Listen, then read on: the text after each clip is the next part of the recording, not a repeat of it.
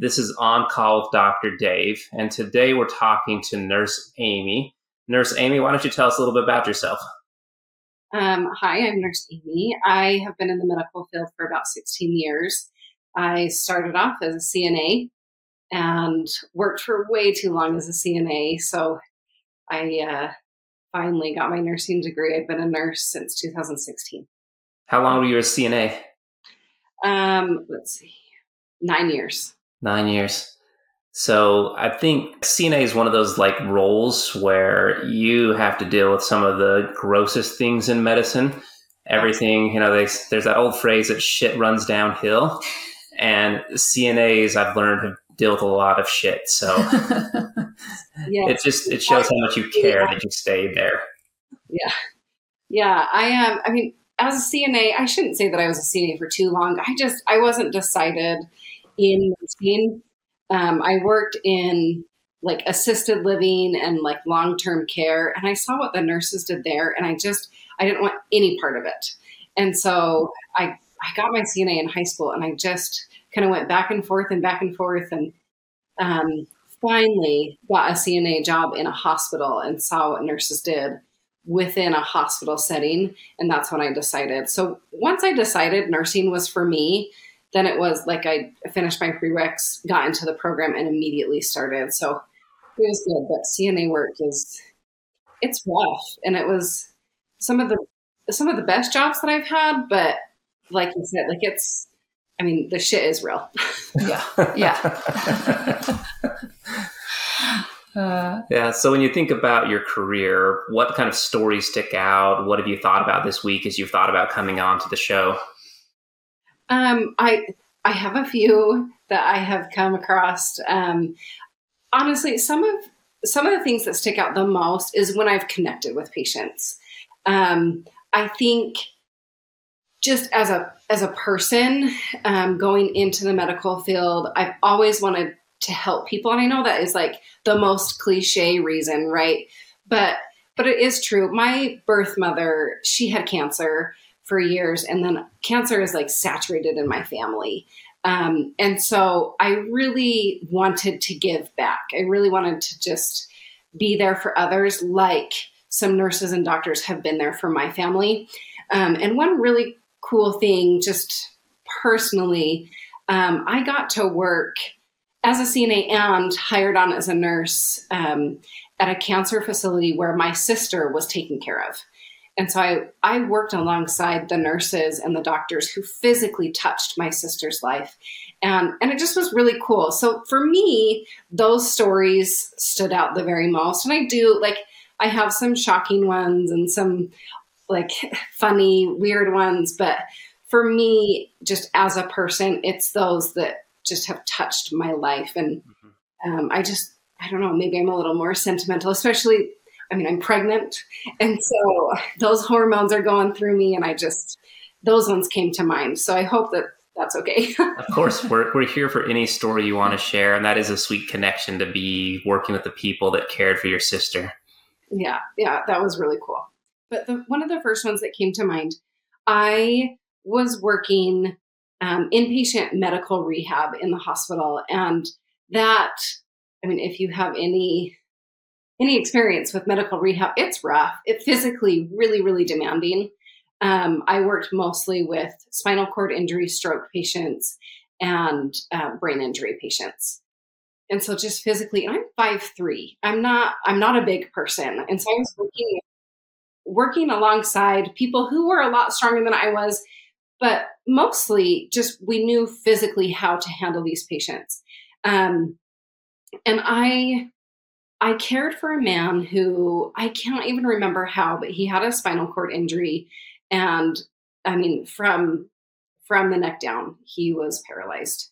And we tried, the charge nurses tried to assign people to the same patients if they were back. Like if we did our 3 in a row or whatever, we tried to be the same, have the same assignment so that we could get to know and they could get to know us. And I did. This was one where he was like my long-termer. And he was a shy guy, but then also like so vulnerable, right? To be like, we literally had to do everything for him. And so I can't imagine being in that position. But there was one time, it just so happened, and as a CNA, it's not often, but I had a really light assignment. And so I was able to spend more time with him.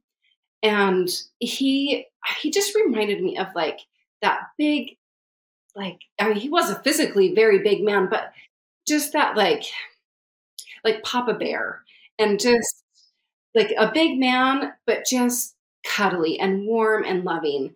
And he he really wanted to be clean shaven. I can't even remember why, but it was something like his wife was going to come or his daughter was going to come, some event later on that day. He wanted to be clean shaven. He wanted to look nice, and so, absolutely, let's do it.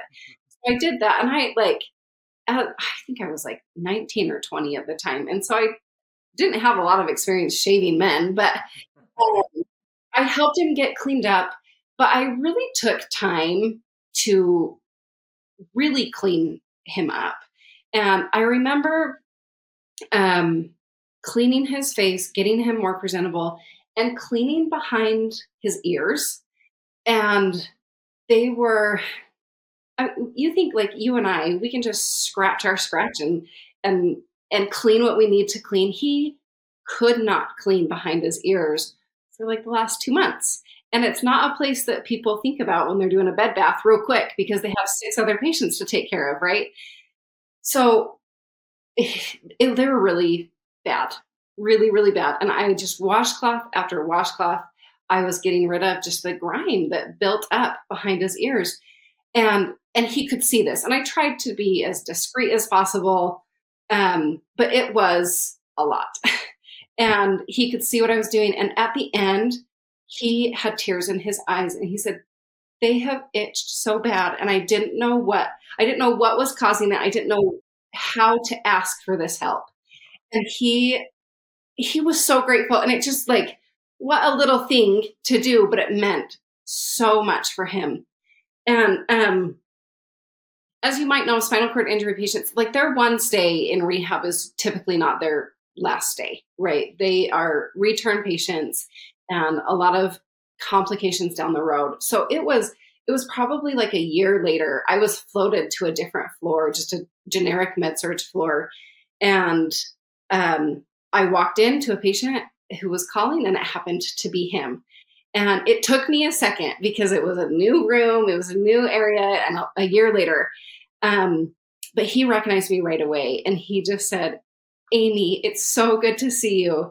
And we both, like, once I realized who it was, we both just got a little teary, and it was really great to see him again. And he had put on a little weight, and he was doing physically well, other than this one complication that put him back in the hospital. But it was really good to just see him a year later. Yeah, that's a sweet story. Just that extra attention to detail, just that brief moment where you saw him as a person, not necessarily just as an assignment. Yeah. Um, let's see. I worked in oncology for a few years as a CNA, like while I was in nursing school.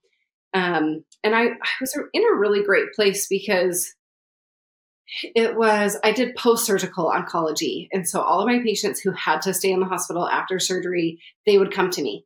And typical stay was like 3 to 5 days, and then that was it. And they'd go home and they'd heal for chemotherapy or radiation or whatever they were going to do. And so even though I was an oncology CNA and nurse, I never did chemo. Because the patients, they weren't strong enough for that yet. But I loved, especially with the cancer in my family, I loved giving back to those patients. However, in nursing school, my first day in clinicals, I did women's health. I knew I was just drawn to it.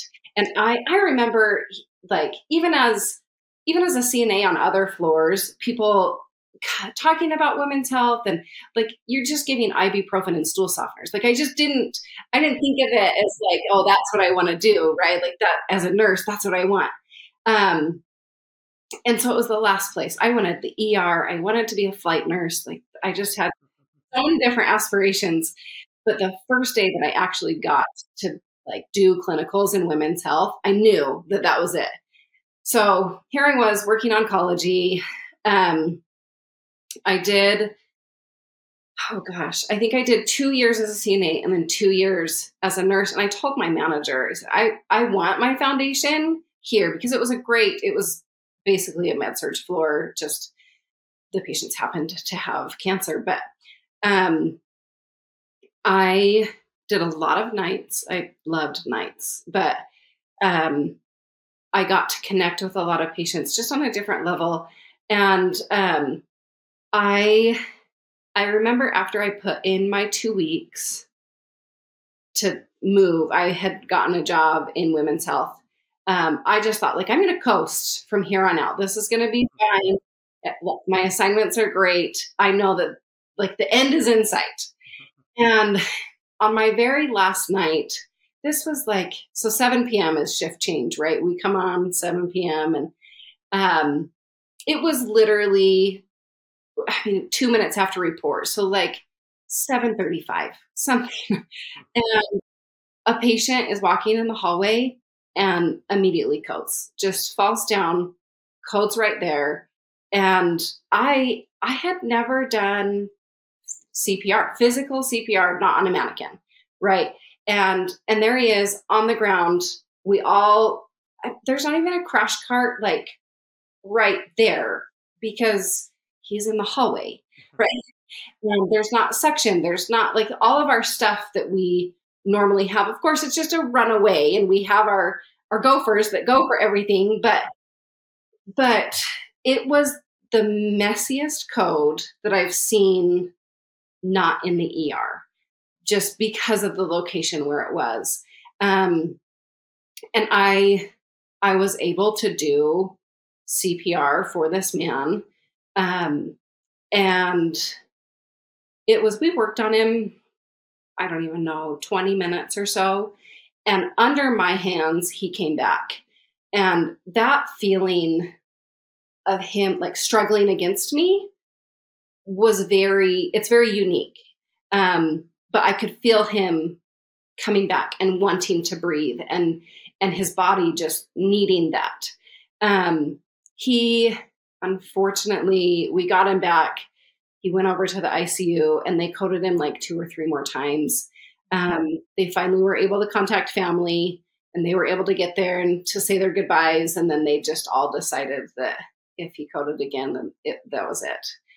So he did end up passing away, but it was a grand finale to my work on oncology for sure. But it was just that moment of feeling him come back under my hands was very unique. Well, and then the moments that the family had to say goodbye, there is something different about coming and having your loved one already of having passed versus being there in the moment and saying your goodbye before they pass. Even if they're not aware or awake, there is just it's better and easier for the family. So even though the patient didn't make it out of the hospital, just that extra little time that you gave the family to say their goodbyes is meaningful. Yeah, I was very grateful that they were able to come and be there with him before he passed. So sweet. That would mean a lot to me as a family member because it alleviates a lot of the, I should have been there. What if I would have done this? What if I would have done that? And that time, like Dave said, it's just so precious. Well, and they were like the family, I can't remember everyone, but I think he had a wife and like 2 or 3 kids that had been on and off there. And the wife, I don't think she left his bedside from surgery on. And this was the one time where he was without family. And so it just like, she went home to take a shower and, clean up and get a good night's rest in her own bed. And then it just happened so fast, but I'm grateful that she was able to be there. One little story. I was a CNA on inpatient rehab, and I was caring for a teenage boy who had a brain injury. And so he wasn't in his right mind. And I would never hold this against anyone, but especially like this. But I was assigned to his room to be a one-to-one sitter, just to make sure that he didn't hurt himself, get up unattended, and all of that. And he got very angry that I was there. I mean, I was like his bouncer, right? Like, you can't, you need to stay there. And he also was like 6'3". So he was very big and I was very small. And he punched me right in the throat. And like, I'll take a punch to the arm, right? Like, whatever. That's fine. But to be punched in the throat and like I couldn't breathe for a second and I didn't know what to do. And it just like takes you off guard. I was able to get the help that I needed and he was safe and they switched me out with a much bigger person. But that was like shocking. I'd never been punched in the throat. I'd never been hit right there. And it took me back. Yeah, unfortunately, we've heard that from almost everybody in medicine, that at least every person we've talked to has been assaulted at least once.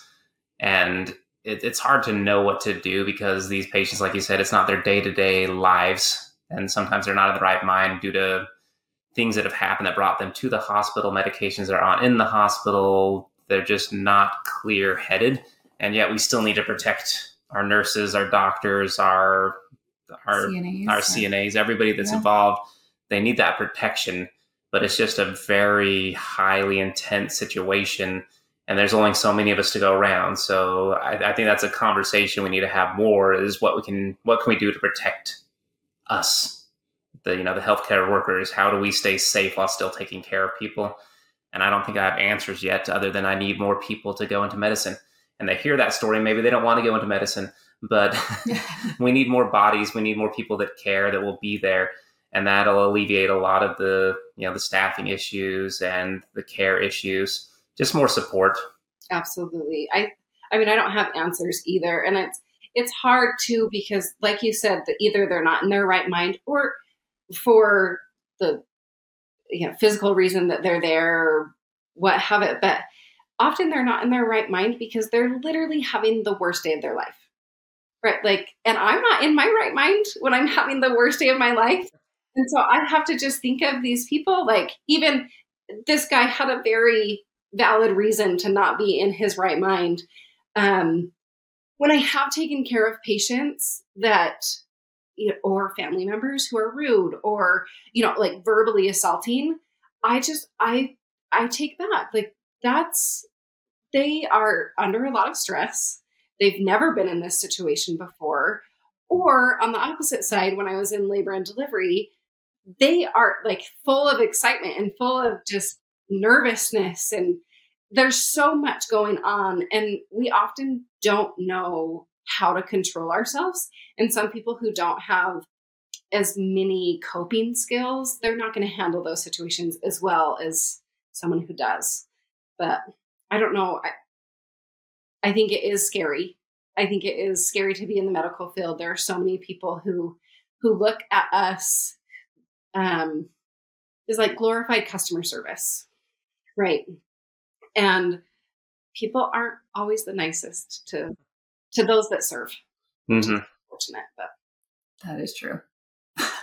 Very true. Do you have a story where people, like, if you're at a party and it just like everybody's taken aback by it, or you can get laughs from it, or it's like a family favorite? Dave has one among our friends. It's like epically legendary that everybody wants to hear. Has to do with a stiletto going in someone's eye socket. Yeah, I think that's our episode 4, if you want to listen to that one, I think, with my friend Jamil. But yes, it's the story that people have heard me say, and then they will remember and want me to tell other friends. So it's just that story that everybody knows that I tell. Yeah. The one that comes to mind that's like most like that, I was working labor and delivery. I was like a week off of orientation. And like I had said before, I really like nights. I like, of course it's hard to stay up, but I like that all the extra people aren't there. Extra management, extra, like. I get that. Yeah. All the facilities, everything. Like, it's just, let me do my job. I'll do it well. And then I'll go home and sleep. But I worked at a very small hospital in labor and delivery. So it was just a community hospital. The doctors did not have to stay unless the patient was like going to deliver, like shortly going to deliver. And so as nurses, especially night nurses, like the docs don't want to stay around if they can go home. We would do a lot of the hands-on. And I had a patient come in at like 2 or 3 in the morning, and she was a second-time mom. And so typically things go a little bit faster. And when I checked her cervix, I could tell like we're not quite there. She was like a 5 or something, but I could just tell like this baby's going to come. When it decides, when it's ready, it's just going to come. And I mean, how am I supposed to know? I was a week off orientation. I'd only been doing it for so long, but I just had a feeling. And I went out to my charge nurse. I think I should call my OB. And they're like, no. Like, this is a seasoned labor nurse, right? Like, you don't wake them up at 3 in the morning for a 5. Okay, but I think the baby's going to come. And still like, no, don't wake him up. And so she labored a little bit. She wanted an epidural, which like, okay, great. Because you can't stop a woman who doesn't have medicine, right? Like you can't. Anyway, she progressed kind of slower than I was expecting, but still not like the next time I checked her, she was a 6. And then I checked her like 30 minutes later and she was a 7. So she was progressing, but I thought she was going to be like a stop and drop. She got her epidural. She was comfortable. And I went in to check her and she was an 8 and her water was still intact. And that was like my saving grace, I think. Like, had her water been broken, like that was it. And I told her, I'm going to go call the doctor. And I had, not that I like tattled on my charge nurse, but I had just explained the situation. Like, no, your doctor's not coming right now. My more superior nurse thinks we should call him a little closer to the delivery. Right. And so I told her, you're an 8. I think this baby's coming. I'm going to get the doctor. If you need anything, you call me. And I turn around and her water breaks. And in my head, have you seen the meme of the ostrich that's like, shit? Like, oh my gosh, this baby's coming now. And so I go over, I get my gloves on. Sure enough, her water is everywhere. And I see the baby coming. And I was like literally brand new baby labor nurse. And this baby, I couldn't stop this baby. So I call on my little Vocera and say, I'm delivering unattended in room whatever. And talking to the nurses afterwards, no one heard it except one nurse who this was her first night off of orientation. I don't know what happened. I don't know like what connection was lost. But so here comes like an even more baby nurse than me. We need help now. And I delivered this baby with one glove on, I think. I didn't have time to get my steriles on or anything. And this baby just came and it was beautiful. Like it was perfect. It was so fast. There was no trauma other than like me emotionally, but the baby was just, I remember holding the baby and saying, like, I want you to meet your baby. I didn't know what else to say. Like, this is my first time. I don't know. And it was very, very special. And then after recovery, like 2 hours later or something, I had told the patient, I just want you to know that was my first delivery alone. And they were shocked. I'm like, you did great. But it was a good one. It was a really good one. The doctor came in. I think he made it like 10 minutes later or something. So he was surprised, but yeah. I remember telling parents when I was on labor and delivery that babies don't respect our schedules at all. And this is the first taste of that. Kids aren't going to follow your schedule. It's going to take a long time. And the first time that they just ignore your schedule is being born. They're not going to be born when you want them to, when it's convenient. They're just going to come when they want to. Absolutely. we had a mother when I was on like labor and delivery in medical school. She went into labor. She got checked in. They put her on a bed, but she was in active labor, so they didn't put her in a wheelchair. They put her in the bed, and they wheeled her upstairs in the elevator. We got her into the room. We lifted the blanket to be able to check on progress and dilation, and the baby was between her legs, just already out. She just delivered the baby sometime between getting in the gurney and the like 60 seconds in the elevator to her room, and just baby sitting there, hadn't cried yet, just was barely fresh out, was just fully out between her legs. And hello, baby. Seriously. That was a little bit of a shocker lifting that blanket. Yeah, I would say so. Well, similar to your patient coding in the hall, halls are just one of those places, just things happen. Same thing like Ellen, labor and delivery. We had a mother that was just trying to move things along. She'd been in labor for a few hours. She was sick of just kind of sitting around, kind of from a culture that you don't really stay in bed. And so she decided to just go for a walk. So she's out walking the halls, and none of us were there. We had to check the security footage later. But she just stops in the middle of the hall, in the middle of a walk, squats halfway down, and just delivers that baby and catches the baby between her legs and stands up. Just like a champ, just like dropping that baby, picking the baby up, and then yelling for help. So babies are no respecters of schedules. No, absolutely not.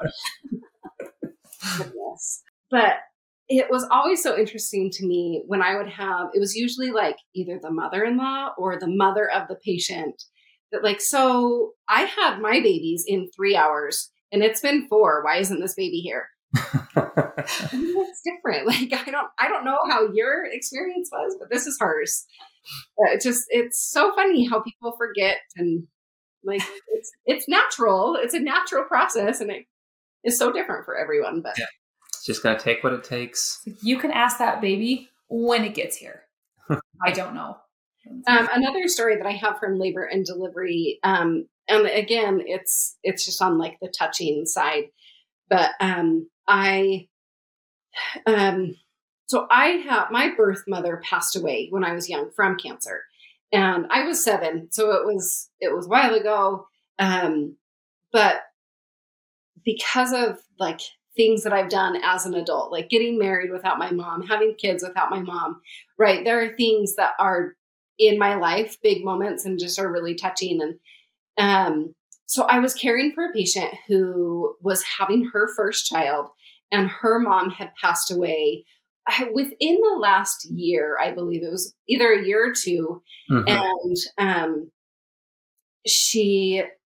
we just kind of connected over that, like doing big events without those that we love.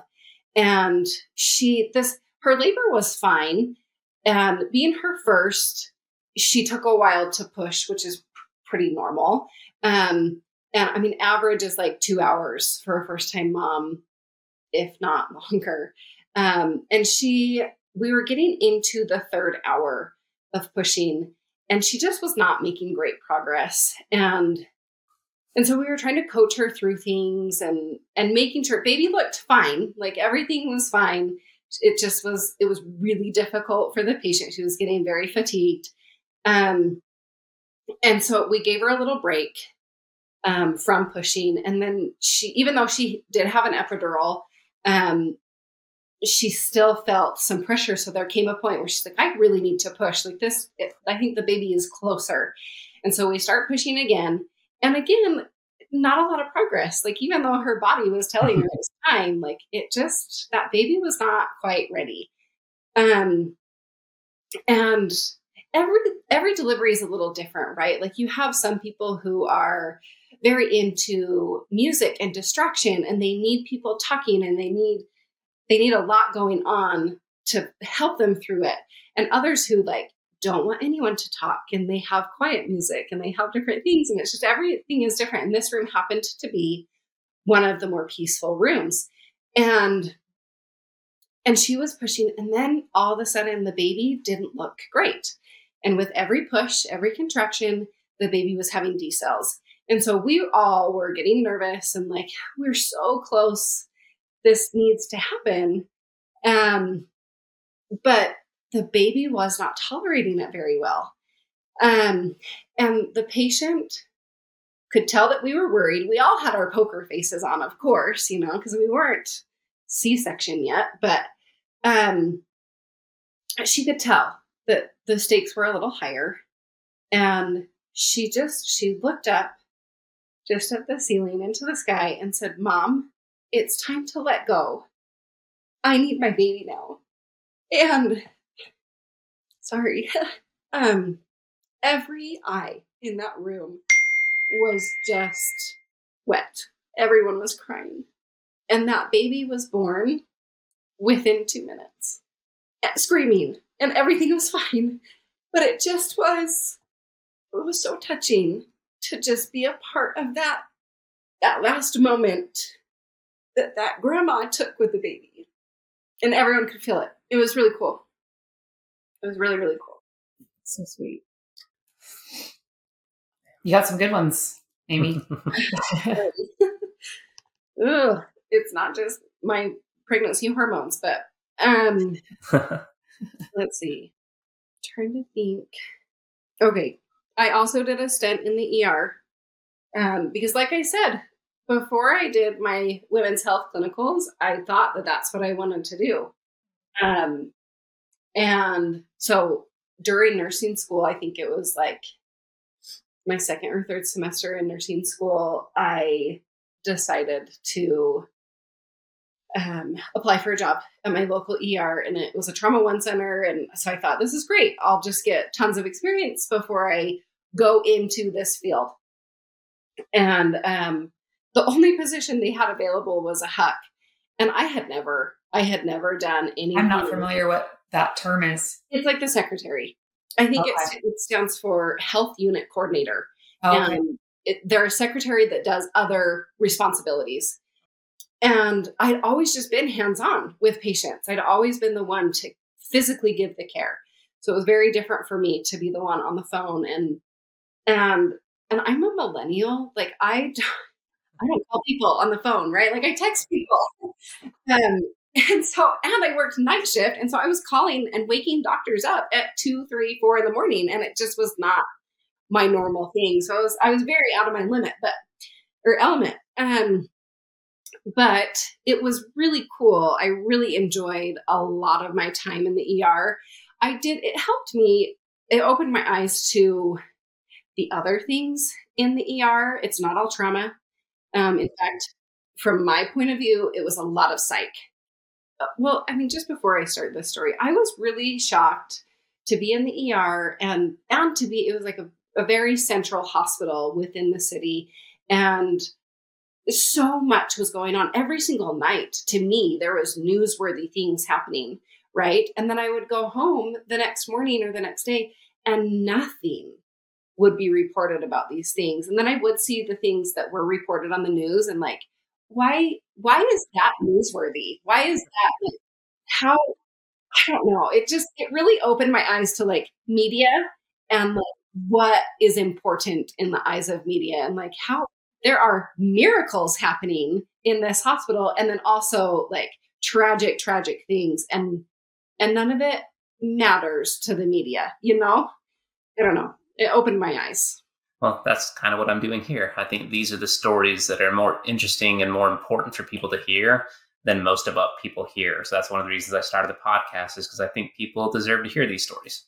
And also talking about treating our healthcare workers like glorified customer service.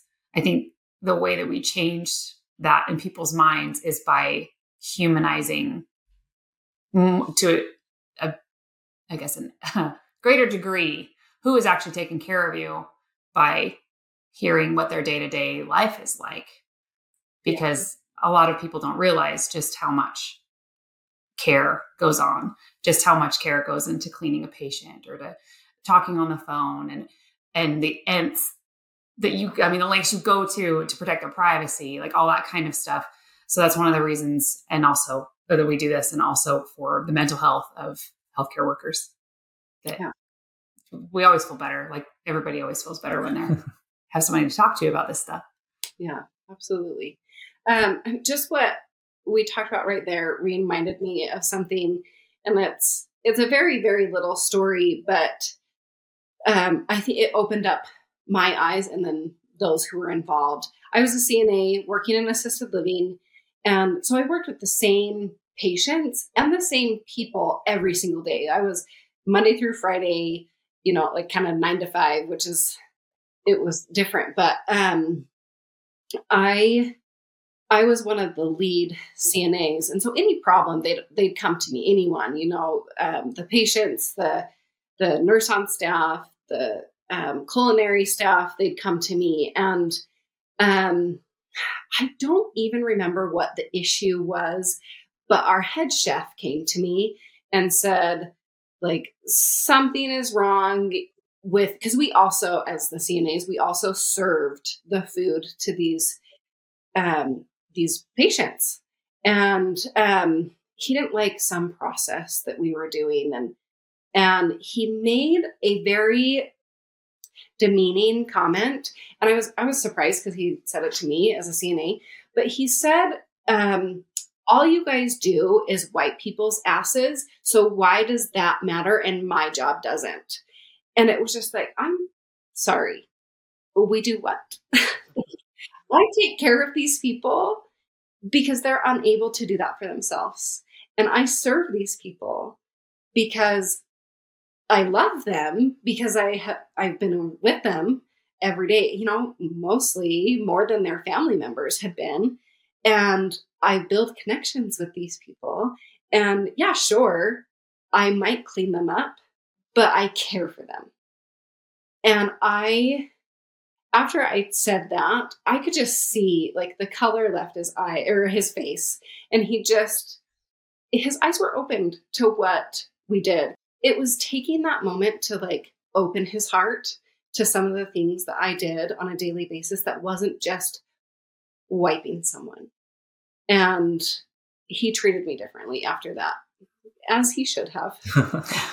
As he should. Well, and there's no such thing as just wiping somebody's ass. Even that's a difficult thing to do for a patient, a person, an adult.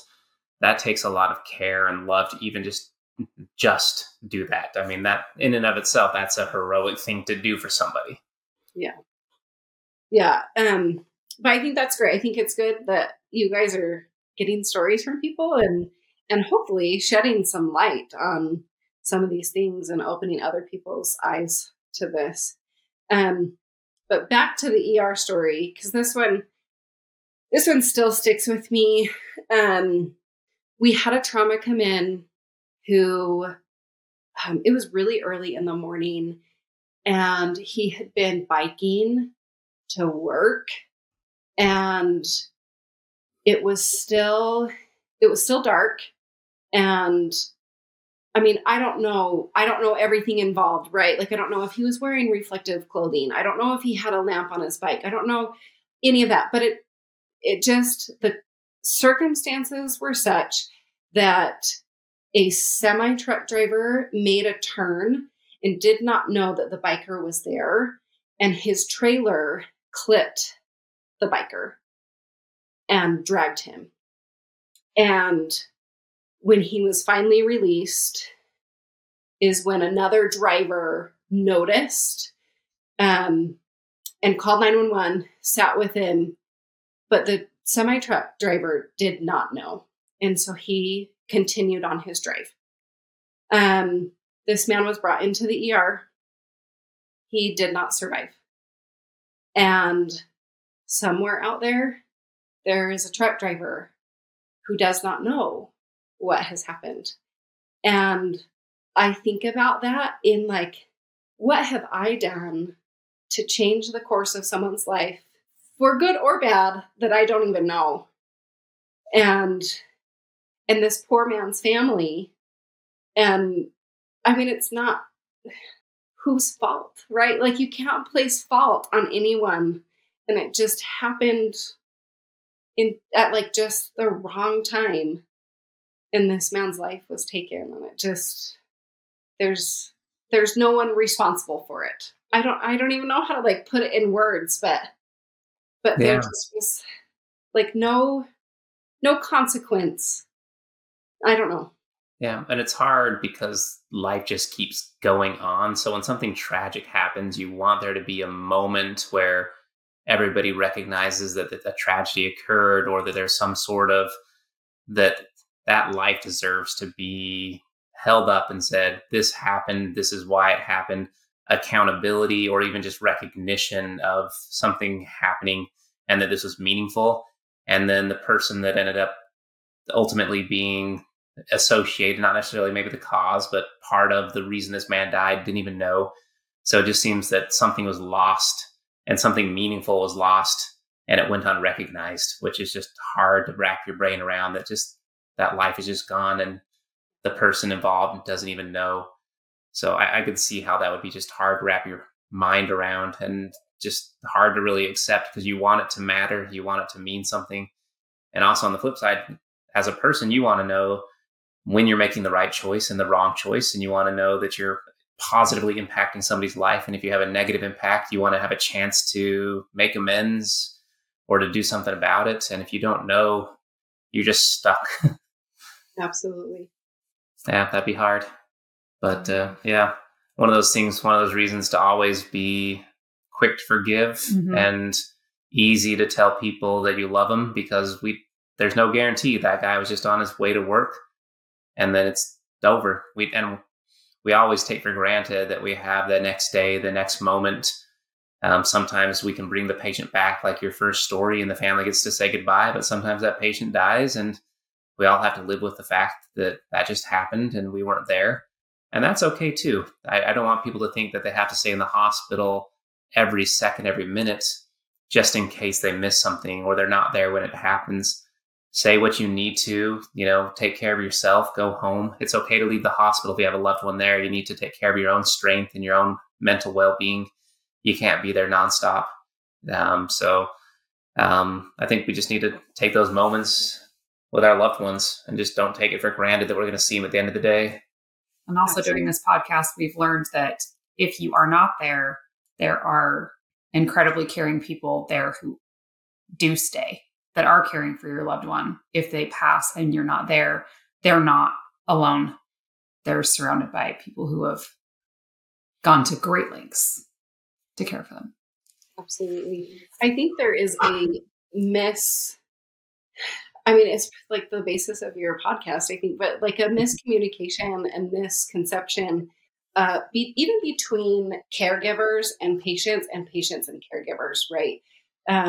I think it is very easy for some caregivers, some providers, to look at people as patients.